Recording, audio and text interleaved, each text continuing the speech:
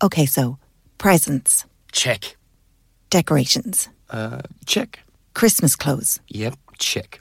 The turkey. You forgot the turkey. Dunnes Stores has extended opening hours over the Christmas season, so you'll have plenty of time to get all those little jobs done. Opening times may vary. Check your Dunnes Stores app or dunnesstores.com for more info. Dunnes Stores. Make Christmas for everyone.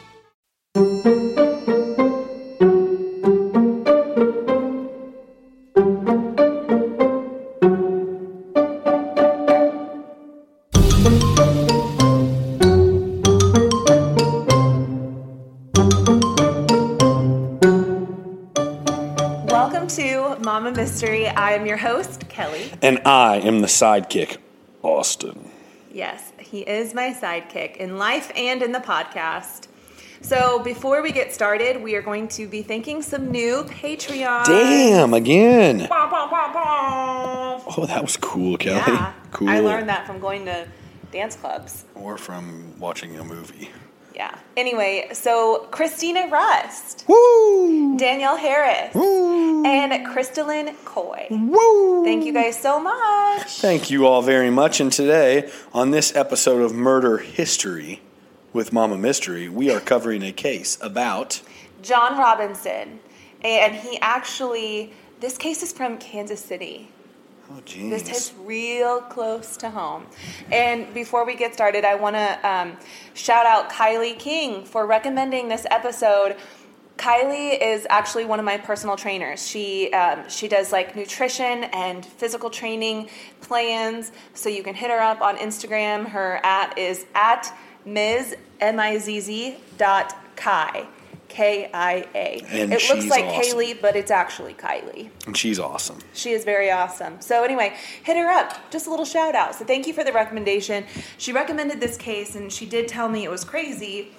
And, I mean, every case is crazy, but this one is crazy. It's going to be kind of long. So buckle up. Are you ready, Austin? Born ready. Okay, here we go. So John Robinson was born in Cicero, Illinois. Cicero, I'm probably mispronouncing that like I do everything else. So anyway, Cicero, Illinois, on December 27th of 1943. He was the third of 5 children to a strict mother and an alcoholic father. Not much is really known about his childhood, but growing up, he was pretty quiet and studious. Friends of his remember his endearing smile, and others remember him similarly, but recall that when he did talk, it was, quote, to produce an effect that he wanted. He was shrewd. He was aspiring to more than he was capable of, quite frankly, end quote. He told friends and his Eagle Scout leader that he planned on entering the priesthood and would someday work in Rome. So he had these really big aspirations. In 1957, he actually became an Eagle Scout and traveled to London with his group to perform for Queen Elizabeth II. And later that same year, he enrolled at Quigley Preparatory Seminary in Chicago, but dropped out after only 1 year due to disciplinary issues. So a few years later, he enrolled in a junior college in his hometown to become an X-ray technician, which, side note, that's what my mom did. She was an X-ray tech. Yeah, anyway, but he dropped out of that program after only a couple of years. In 1964, he moved to Kansas City and married Nancy Jo Lynch. They had their first child, John Jr., the following year, then a daughter, Kimberly, in 1967, and then twins, Christopher and Christine, in 1971. But it was in 1965, after the birth of their first child, that John committed his first of many crimes that we know of, at least. He was working for Children's Mercy Hospital in Kansas City as an X-ray tech, and nurses and colleagues began to suspect that there was no way he could be a certified technician. He struggled with patients, especially the really young ones, because there is a certain way you have to handle kiddos who don't always understand verbal cues or may be intimidated by the huge machines. And one of the nurses, Josephine Bermel, told the Kansas City Star that they actually had to show him how to do his job and that he was a nice enough guy, but they knew he forged his certificates and diplomas. That's crazy. It reminds me of the movie Catch Me If You Can. Yes, that is exactly what If you haven't about. seen the movie Catch Me If You Can, go watch it. It's crazy. It's a classic. I think it was made in the 90s, maybe the early 2000s. But it's so good. He forges his way to being a pilot, a doctor, a lawyer, all kinds of things. And it's a true story. Yeah, true story. So this dude did that. Yeah, it's like, I feel like this whole story is reminiscent of that movie, but times 10, because he went above and beyond.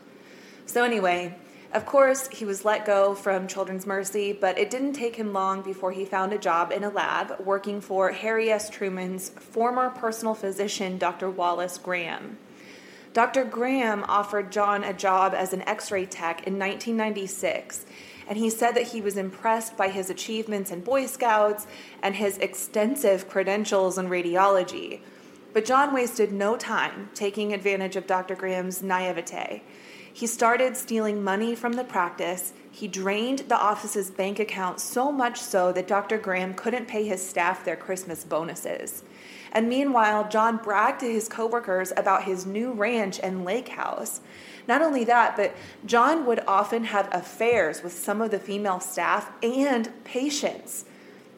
He had sex with one patient in the X-ray lab by telling this patient that his wife was terminally ill and unable to accommodate his needs. Oh, my. Sick. And then flexing all this stuff. Mm-hmm. Like, it sounds pretty obvious that it was him that was embezzling the money. Well, and eventually, Dr. Graham became concerned with the financial state of his office. So he had an audit performed of the books, which showed that John was embezzling funds. And he was arrested and charged with stealing $33,000, which in 2021 would be like $272,000. Damn. Mm-hmm. In 1969, he was convicted of theft and sentenced to 3 years of probation since it was just his first offense. But this was only the beginning for John. He went from job to job, never securing a real career in anything other than lying and crime. Between 1969 and 1991, he was convicted 4 times for embezzlement or theft, and he was barred for life by the SEC for working in any kind of investment business. But these are only the crimes that we know of. We have no idea how many times he convinced people not to press charges, or how many of his victims were maybe too embarrassed to come forward and admit that they'd been taken advantage of. But over time, his lies got bigger and bigger. He forged letters of recommendation from leading officials in the area while misspelling some of their last names. He conned a friend out of $25,000 for a phony hydro grow business, claiming that his friend would get a great return on his money so that he could pay for his dying wife's health care. His friend's wife was dying, and he convinced him that if he invested $25,000 in this business, it would give him a big enough return that he could pay for his wife's dying health care. Lost that money. Yes. He told people he helped fund Sylvester Stallone's second Rambo film. I mean, his lies simply knew no bounds. But behind the lies, he continued to cultivate an image of a family man and an upstanding citizen. He became a scoutmaster, a baseball coach, and a Sunday school teacher. He would even dress up as Santa for the kids in the neighborhood during the holidays. And just when you think the lies and deceit can't get much crazier, in 1977, this man created his own Man of the Year award that he gave to himself. No way. For his philanthropy and desire to help the developmentally disabled. He even forged the names of the KC mayor and a Missouri state senator on this award, and then he used that award to get on the board of directors at a local handicap service organization. And his first rule of business while he was there was to organize an awards luncheon for this Man of the Year award. He forged letters from the mayor to letters of the okay, I have to think about how to explain this. He forged letters from the mayor to the organization and then letters from the organization to the mayor to get them all to this luncheon, right? So he kind of just set them all up to come to this luncheon to celebrate him.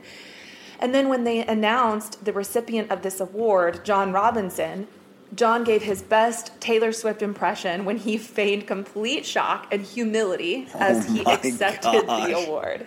So this guy's got like two complete different personalities going on. Yeah. A complete fake life and a real life. Yeah. You know how people say that a person who's a compulsive liar, like they lie so much, I think they believe their own lies. Mm-hmm.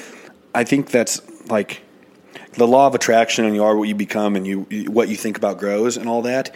I think that happens obviously in good, successful things. You know, you think about success and or whatever you want to accomplish, you manifest it. You also believe your BS that you tell yourself so much that this guy probably faked his whole radiology thing, but has convinced himself in some weird way that he is a radiologist, and that he is a good capable. person. Yeah, I just think it's interesting because like people think manifestation and like law of attraction, what you think grows, but it's not just in good ways. Like this guy is the epitome of a two-faced, complete different person. You know? Yeah. I don't know if that made any sense. No, it totally does, and it's scary because I mean that's a really dangerous person. Somebody that believes their own lies so strongly that they deceive so many people, and on such a high level. They get so on a high level professionally and everything, but also they get so into their lie that they're forging fake emails back and forth, and that's just nuts. Forging signatures and letters, and at the same time you're misspelling names, like. Mm-hmm. It's just crazy. And all that's going on in the background to what you're perceived as to the public as this good person. Mm-hmm. It's wild. You're trying to be the man of the year. Mm-hmm. So 2 weeks later, when the event was covered in a story in the Kansas City Times, the people whose names he forged read the story and came forward with the truth, all realizing that they had been scammed by John. So the newspaper ran another story blasting John for his lies, and it caused his kids and wife great embarrassment. John, however, being the narcissistic sociopath that he is, was completely unfazed. I was going to say he soaked it up. Yeah. So earlier we touched on the infidelities of John Robinson, and he was known to have these sexual liaisons with patients and coworkers. He was horrible to his wife, Nancy, becoming physically abusive with her. And he would go out to bars and try to pick up women while she stayed home with their babies. He also began starving their dog and their 2 horses that they owned. And his infidelities reached a new peak in the summer of 1982 when John propositioned one of his neighbors, which resulted in a fist fight with her husband. So it's like he's kind of just... he's reaching all these new levels of just being a completely shitty person. And now it's like, you're not only hurting your wife, but you're hurting your kids, you're hurting your pets, you're hurting your neighbors. Mm-hmm. It's just like, you're getting out of control. Later that year, a colleague of his introduced John to a woman who was looking for a divorce. John told her that he could be her attorney and get her a divorce if she paid him $200 and gave him her car. So she did, and she never got the divorce. Oh my gosh. So yeah, seems like things are just kind of beginning to unravel. The crimes, lying, and deceit are really starting to reach new lows, and it just makes you wonder how far this man is willing to go to get what he wants, whatever that is. So in 1983, John's brother Don and his wife Helen had been trying for years to conceive a child. They were unsuccessful in those efforts and resorted to the fact that maybe it just wasn't in the cards for them to be parents. But John, knowing about these struggles, told them about a contact he had with an attorney in Missouri who handled private adoptions, and that John could act as a liaison between them and his attorney. So Don and Helen gave John $2,500 to give to this attorney in Missouri. And then he just kept Don and Helen at bay, promising them that a baby would come along, and then it just never happened. So his own brother, and he's like preying on their vulnerability, something that is incredibly important to them. Mm-hmm. And again, a huge chunk of money. So anyway, in 1984, John is now 40 years old, and he hires a girl named Paula Godfrey, who was 19 at the time, to work as a sales rep for his firm. He picked her up from her parents' house to go to the airport because he told her that she had to go away for training. Days went by, and Paula's family hadn't heard from her, so they grew concerned enough to file a missing persons report.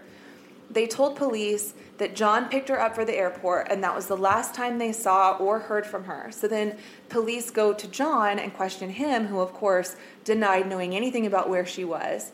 And then just a few days later, Paula's parents get a typed letter in the mail with Paula's signature at the bottom, thanking John for his help, telling them she is okay, and that she did not want to see her family. Fake letter. Well, at the time, the investigation into her missing persons report was closed since she was a legal adult and there was no evidence of foul play. And if they have this letter, I mean, they can't investigate it if there's this letter, right? So that summer, John rents a duplex and turns it into a brothel. He hires a woman named Linda Stevens Jones to run it and to find other girls to join in. The brothel specializes in BDSM, and John was the, quote, slave master of this cult. This is crazy. Yeah. Early the following year in 1985, using the name John Osborne, John went to a local women's shelter in Kansas City. Again, preying on people's weaknesses. Yes. He met Lisa Stassi and her, or it might be Lisa Stacy, I'm not sure. So anyway, I'm sorry, Lisa and her 4-month-old daughter Tiffany, and promised Lisa a job in Chicago, an apartment, and a daycare for her baby. Lisa was only 19 at the time, and she was separated from her husband, who had just been deployed in the Navy. She was young, broke, and desperate, making her a perfect target for John Robinson. On January 10th, Lisa called her mother-in-law frantic and told her that they, quote, they told her that she was an unfit mother and that her mother-in-law wanted custody of Tiffany. The mother-in-law on the phone with with Lisa denied this and said that Lisa's last words on the call were, "Here they come," and then she hung up. She was never seen or heard from again. And then 2 days later, Don and Helen Robinson picked up their beautiful 4-month-old baby girl, complete with forged adoption papers, with 2 forged signatures from 2 lawyers and a judge. John told his brother that the baby's mom committed suicide in a domestic violence shelter. They had to pay an extra $3,000 to John to give this imaginary attorney to complete the adoption process. And Don and Helen were none the wiser to the fact that this was not a legitimate adoption. My gosh. So Lisa's family filed a missing persons report, and just like in the case of Paula Godfrey, John told them he had no idea where she was, but knew that she had run off with a man named Bill. And then just a couple days later, the family received a typed, signed letter in the mail allegedly from Lisa, saying that she was fine, she wanted a new life, and the case was closed. So hold on, you said this earlier whenever you said the letter, you said now they can investigate it. Why can't they investigate it? Because... Or why don't they, I guess? I'm sure they can. At the time, I mean, this is in the 80s, and when they have a letter that seems to be from somebody and it looks like a legitimate letter... They just close the case. They can't investigate it. Makes sense, and then you say that, like the 80s, before cell phones. Right, before they can really track somebody down. Before the internet. And maybe the laws have changed since then, where it's like, no, we need to have real proof that you are, in fact, alive. I'm sure you can't just write a letter down when somebody's missing and then, well, turn it off, we won't... But that's nuts. Well, and that's what he did. So when he got these girls, he did it with both Paula Godfrey and with Lisa. He had them sign these pieces of stationery saying that you're going to be really busy in training, so you're not going to have time to communicate with your family. So just sign these letters and we'll type them up letters to let them know how things are going. And that's how he got their signatures on these letters. But they were just blank pieces of paper. And right, with signatures at the bottom. Well, don't ever sign blank sheets of paper, everybody. Yeah, lesson learned. So in March, John's probation officer realized a pattern that John was questioned in 2 similar disappearances. So he brings John in to reevaluate his probation, and while he starts to probe for possible probation violations, he begins to suspect that John is heavily involved in an underground BDSM sex industry, and that he probably ran a string of prostitutes that specialized in BDSM through this duplex brothel that he was renting. So his probation officer, Steve Hames, gets help from the FBI to find a woman by the name of Teresa Williams, who was living in an apartment that was funded by John Robinson in exchange for being his own personal prostitute. She told them that not only had she seen him with a gun, but that on one occasion he took the revolver, pointed it at her vagina, and threatened to shoot her. Apparently this was after she had met with like a client at the brothel, and either the guy wasn't satisfied or she didn't like perform well enough, and so he burst into her room and threatened her by pointing this at her vagina. And yeah, it was pretty scary. So she told investigators that he also supplied her with drugs and that he was setting up a plan to move her to the Bahamas. But in reality, they knew he was probably going to kill her and then tell people she disappeared to the Bahamas. All of this was enough to revoke his probation. So John was arrested on March 21st of 1985, and he was sentenced to serve 7 years in the Missouri Department of Corrections. But then he won his appeal and was released in the spring of 1987 after serving 2 years. And they also had to put that girl, Teresa Williams, into hiding because they feared that he would come after her. Like witness protection program? Mm-hmm. That's a crazy system. We should do a show just on that sometime. Yeah. So that June in Overland Park, Kansas, Catherine Clampett was 27 years old when she left her child with her parents in Wichita Falls, Texas, to find employment in Kansas City. She was hired by John Robinson, who promised her a successful career and a whole new wardrobe, but she was never heard from again. In 1987, John was arrested and convicted on more fraud charges. It seemed much easier for him to get away with murder, or at least these women's disappearances. I mean, we know now it's murder, but then fraud. But either way, he began serving a 4-year sentence, and while he was locked up, he suffered from multiple strokes that left his face paralyzed on the left side. And also, while he was in prison, his dad died, which will come up later. So in 1991, he befriended the prison librarian Beverly Bonner. Beverly was married to a prison doctor, but after John was released from prison, she left her husband and moved to Kansas to work for John. No way. Beverly was receiving alimony checks from her ex-husband, and when she moved to Kansas, she arranged for these checks to be forwarded to a post office box. So after she moved, her family never heard from her again, but the checks kept getting cashed by John Robinson. Yeah. And this continued for several years. At this point, John has discovered the wonderful World Wide Web. He stumbled upon various social networking sites and chat rooms and started advertising himself as a slave master, looking for women who enjoyed being the submissive partner during sex. One respondent was 45-year-old Sheila Faith, whose 15-year-old daughter Debbie was wheelchair-bound due to spina bifida. After communicating back and forth, John offered to pay for Debbie's medical expenses and give Sheila a job. So in 1994, they moved from Fullerton, California to Kansas City and immediately disappeared. But for the next 7 years, John Robinson continued to cash Sheila's pension checks and Debbie's disability income. See, this would never fly now. No, it would never fly now. Isn't that so interesting? Yes. How the crime kept working back then. The checks just kept coming. Mm-hmm. It's nuts. I've heard people describe the 90s as like one of the deadliest decades, and you have to wonder like how true that is just because of the lack of like science and lack of like technology, right? Like there's so much more now that helps us, crack cases and solve crimes. Mm-hmm. But back then you had to, there were these long waiting periods, like they just didn't have it. They did not have the resources. So yeah, he could get away with a lot more. So, in December of 1995, John had collected so much money from cashing these checks that he was able to put $95,000 down on a house for his son on Big Pine Key, Florida. In his downtime, John would sit in front of his 5 computers, scrolling and trolling through BDSM websites while his wife was at work because, yeah, she's still with him. She has no idea. No, wait, the original wife? Yeah. No way. All through the prison and everything? Through it all. She What? was still with him.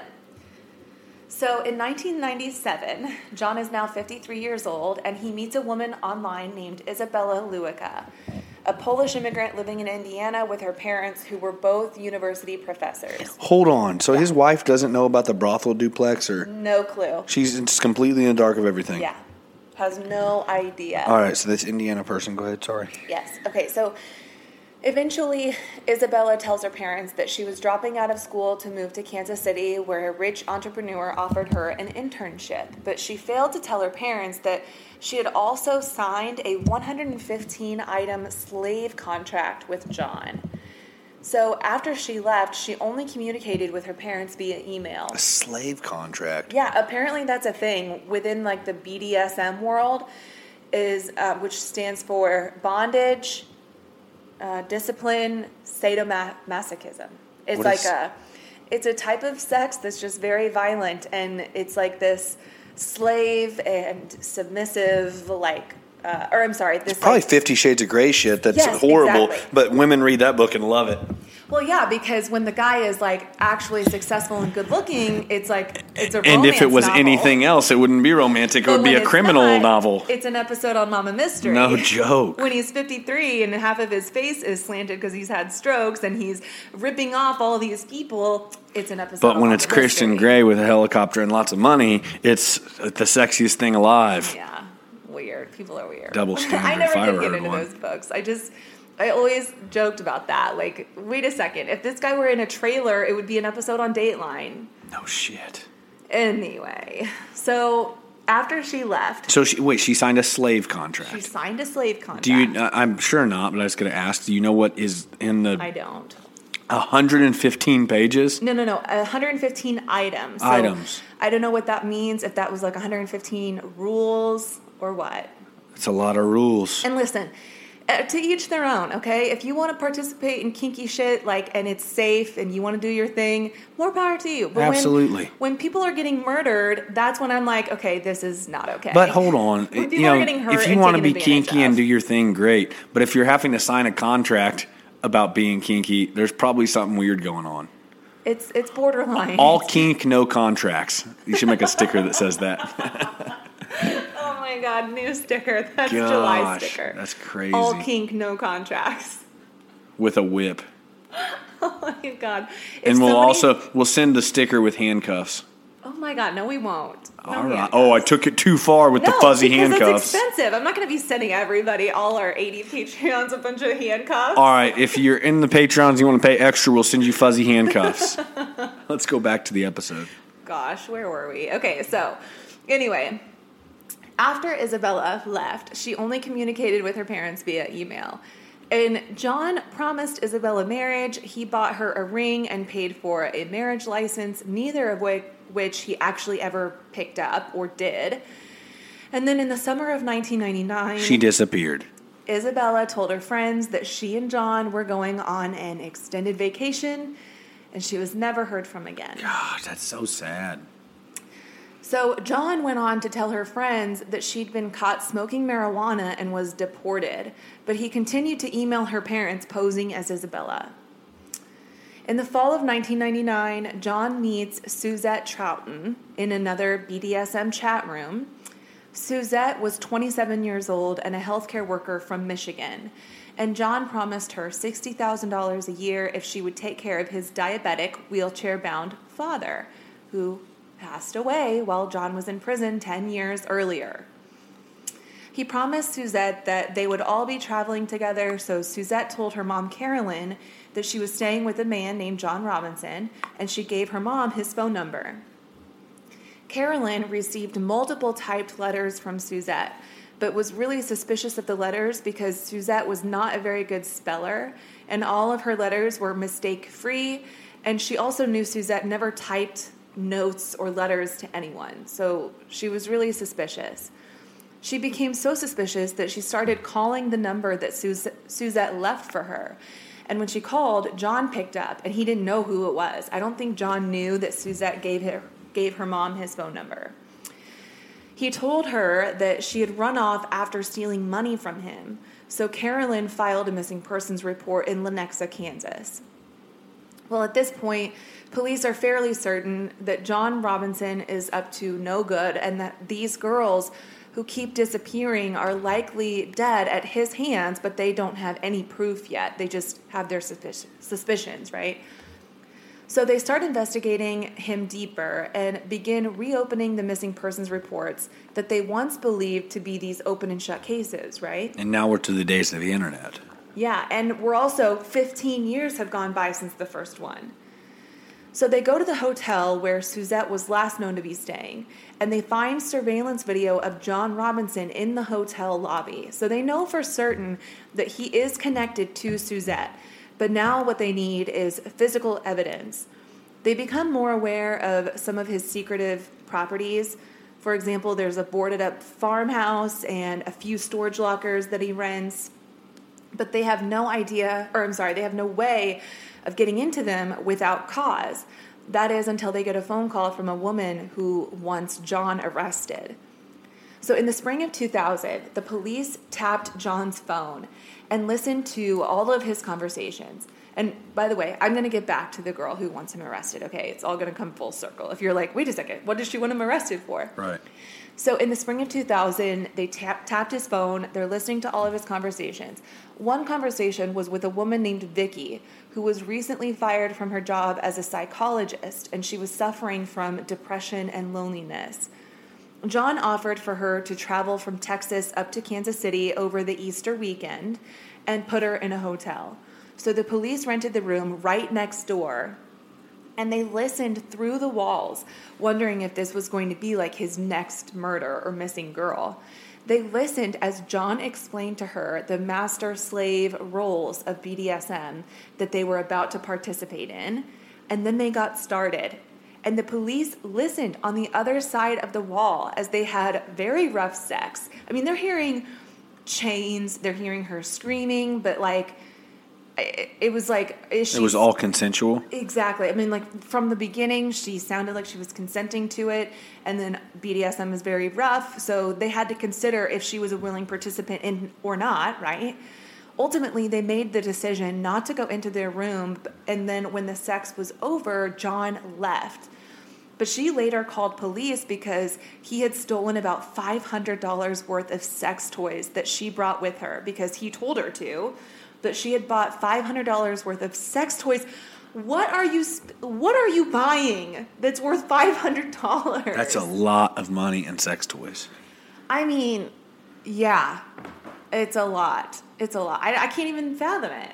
I can't even fathom what $500 would buy you on the sex market. I don't know what the average cost of a sex toy is, but $500 seems like a lot. I mean, especially in the late 90s, early 2000s.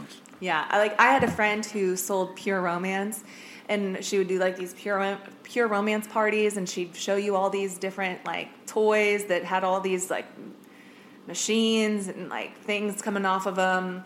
I mean, I'm just imagining $500. That thing better put me on Jupiter. Oh my gosh, Kelly! All right, babe. I'm just kidding. Listen to you laugh at your own joke. Don't pause it. Keep it going. I'm not. Okay, so back to the story. Soon after, another woman... She'd take the $500 of sex toys over me any day of the week. My God. That's not true. Keep going. We better keep going. Okay, so soon after, my brother's like, I'm done. Yep. Okay. Soon after, another woman named Gina came from Texas. I don't know why all these women are coming from Texas, but anyway, to Kansas City with the intent to work for John at his business. And wait, so was the lady who called about the sex toys the one that wanted him arrested? She was one of, there's two, okay, actually. So I don't know which one was the one that called, but this happened twice. Okay. So anyway, this woman, Gina, they met on one of those BDSM chat rooms, and he put her in a hotel room where he beat and sodomized Gina and then took pictures of the injuries that he inflicted, like against her will, he took these pictures and saved them. She did not want the pictures taken. Then she said that John stole money from her and also stole all of the sex toys that she brought with her. What is he doing with all these? I don't know. I mean, I guess he's probably taking them back to his duplex. Oh, okay. Yeah, I guess. I mean, that's my guess. I don't know. But yikes. Ooh. So at this point, the police finally had victims who wanted to press charges on John, and with John's arrest imminent, they knew they'd finally be able to get a search warrant. So on June 2nd of 2000, John was arrested at his home. The police brought with them search warrants for his home and his private ranch 30 miles away in Lynn County. That's where there's going to be some problems, I have a feeling. Mm-hmm. They were also able to get search warrants for his storage units. Which are also going to be a problem. Big time. So the first place that they searched that day is his house. They don't end up finding anything because, of course, he's not going to keep anything at his house with his unknowing wife living there. What's and his his kids wife are still thinking there. during all this? I don't know. I can only imagine. She still thinks he's the man of the year. Well, I don't know. I mean, she's been embarrassed by him before. She's been abused by him. So she probably knows he's kind of a shit guy, but maybe she doesn't know the extent of just how shitty he is. For sure, yeah. So the next day, they brought cadaver dogs to his property in Lynn County. And they started early in the morning, and for hours, they searched the property with no luck. Until finally, around 1 p.m. that day, one of the dogs hit on 2 yellow barrels near an outbuilding. And once they opened the barrels, they found the badly decomposing bodies of 2 white females. They turned out to be the bodies of Suzette Troughton and Isabella Luica.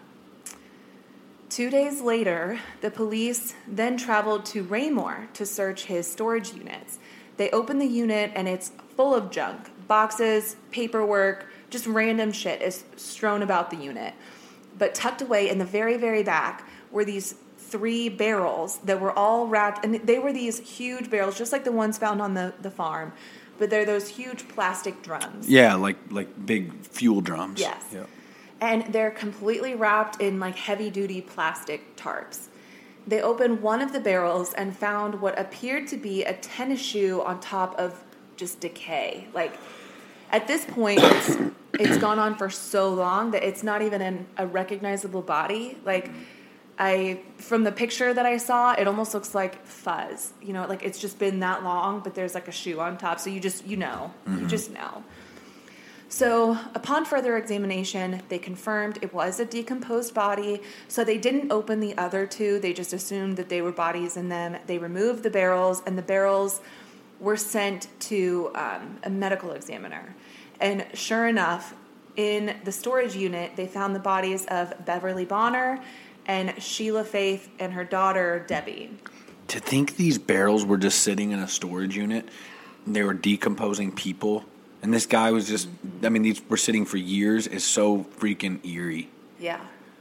Yeah, because he just goes on, like, living his life like normal. I mean, he's Like, at some point, this guy entered the storage units, opened up a storage unit, threw a barrel in a body in the back of it, filled it back up, and then went on home to his wife and kids. That's creepy to think about. Yeah. So John Robinson was arraigned on 5 charges of murder, but the women who have not yet been accounted for are Catherine Clampett, Paula Godfrey, and Lisa Stacy, and her infant daughter, Tiffany. So meanwhile, in Chicago, Heather Tiffany Robinson is about 15 years old now, and she's watching the news. And she's stunned to see her Uncle John's face flash across the TV, because at this point, the serial killer from Kansas City is making national news. So she goes on the internet to find out more information, and she comes across a site detailing the other possible victims of John Robinson, and she comes across a picture of the 4-month-old missing baby and her mother, who she recognizes as herself because she bears such a striking resemblance to her mother. Oh, my gosh. So she, of course, goes to her family, and she's like, you guys, like, this is happening. This is on the news. Her family immediately called the Overland Park Police Department, and detectives traveled to Chicago to meet with the family. They tell him about John Robinson essentially selling them a baby through what they believe to be a legitimate adoption process, and they even show police pictures that they have from the day of the adoption with the whole family standing there, and John Robinson is front and center holding this baby on his knee. No way. He has this huge grin. I mean, he is grinning bigger than anybody else is grinning in this picture. It's freaking eerie to look at. Do you have the picture? You can put it on Mama Mystery page. Yes. Nobody in that picture had any idea what had really happened. They all thought this was a legitimate adoption. But John Robinson knew he had just killed that baby's mother hours prior to that picture being taken, and he's freaking smiling from ear to ear. So they take a footprint from the teenage Heather, her name is Heather now, and compare it to the footprint on the birth certificate that they have from Lisa Stacy's files, and of course it's a match. So the trial begins in the fall of 2002 and lasted about 6 weeks. On October 29th, John was found guilty of every single charge against him, and he was sentenced to death. He remains on death row at the El Dorado Correctional Facility in Kansas. Right now? Mm-hmm. Why hasn't he been killed yet? I don't know. How long? So when did he get sentenced? That was 2002. Why is he still living? I think when it comes to death penalty cases, you have to go through all these different appeals processes to, I don't know, for it to finally come. So through. where's he incarcerated? Scott Peterson, he's been on death row for years also. I mean, they don't get executed right away. Where's he incarcerated? El Dorado, Kansas. That's crazy. Which, fun fact, Eric, if you're still listening, my brother went to Butler Community College, which is in El Dorado, and I remember going to some of his games because he was a football player, and seeing the prison from far away and just being so fascinated because at the time I of course didn't know that John Robinson was there, but BTK is there. Who's and that? I did know that. BTK? Oh my God. This is why you're on this show. BTK, you don't know who BTK is? No. You guys, I'm so sorry. I feel like I've failed you. So who is it? Well, we're going to have to do a case on him now because I can't just tell you. He was a serial killer from Wichita. I can't believe you don't know BTK. Oh my gosh. Oh, because I'm a crime junkie, right? Well, I mean, I thought you would at least watch the news every once in a while. Jesus. Okay, so Keep anyway, going. He's in El Dorado, Kansas.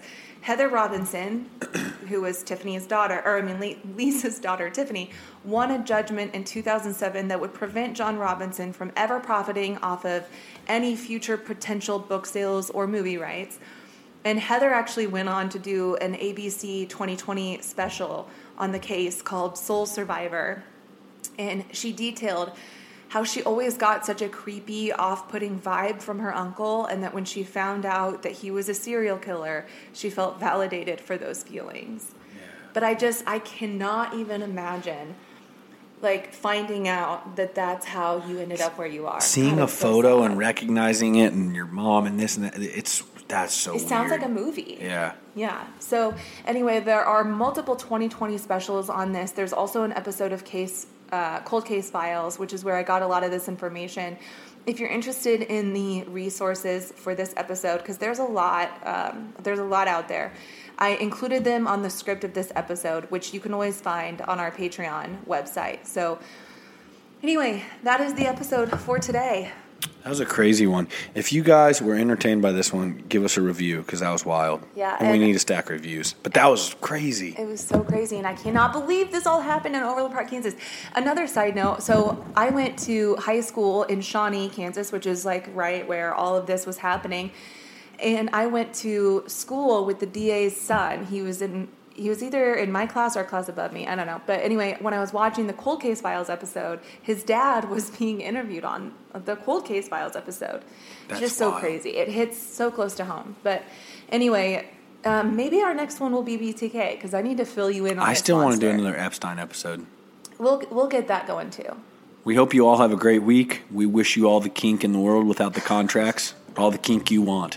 Mama Mystery out. Bye.